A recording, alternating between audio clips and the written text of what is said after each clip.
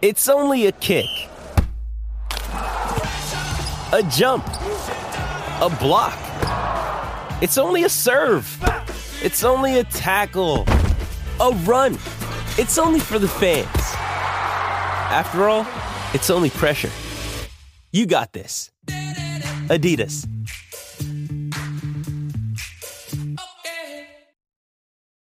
Families have a lot going on. Let Ollie help manage the mental load with new cognitive help supplements for everyone 4 and up, like delicious Lolly Focus Pops or Lolly Mellow Pops for kids. And for parents, try 3 new Brainy Chews to help you focus, chill out, or get energized. Find these cognitive health buddies for the whole fam at ollie.com. That's OLLY.com. These statements have not been evaluated by the Food and Drug Administration. This product is not intended to diagnose, treat, cure, or prevent any disease.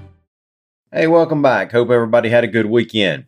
It is December 19th, less than a week till Christmas, less than 2 weeks until 2023, folks.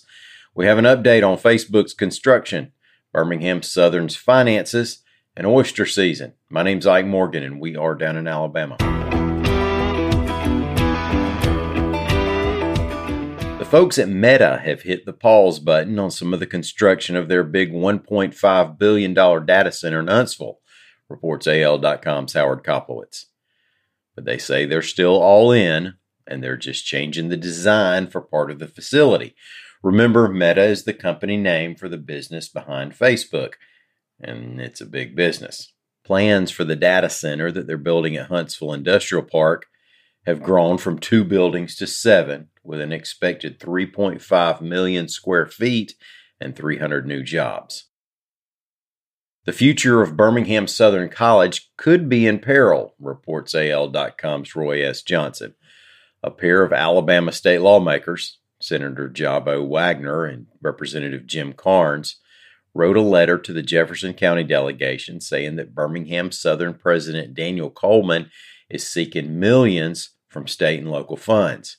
The letter said in part, quote, Birmingham Southern has been operating in financial stress for over a decade.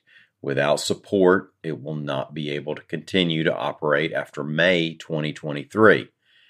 The school said that Coleman has received commitments from private donors totaling $45 million. But their goal is to raise $200 million overall. They're hoping for $30 million from the state, some coming through the American Rescue Plan Act, $5 million from the city of Birmingham, and $2.5 million from Jefferson County. The school blames a series of issues, beginning with a building program of nearly 20 years ago that put the college into debt, followed by the financial crisis of 2008 and a federal financial aid error. The Alabama Marine Resource Division closed some of Mobile Bay to oystering in late November, and many of the oyster boats are not thrilled, reports the Associated Press.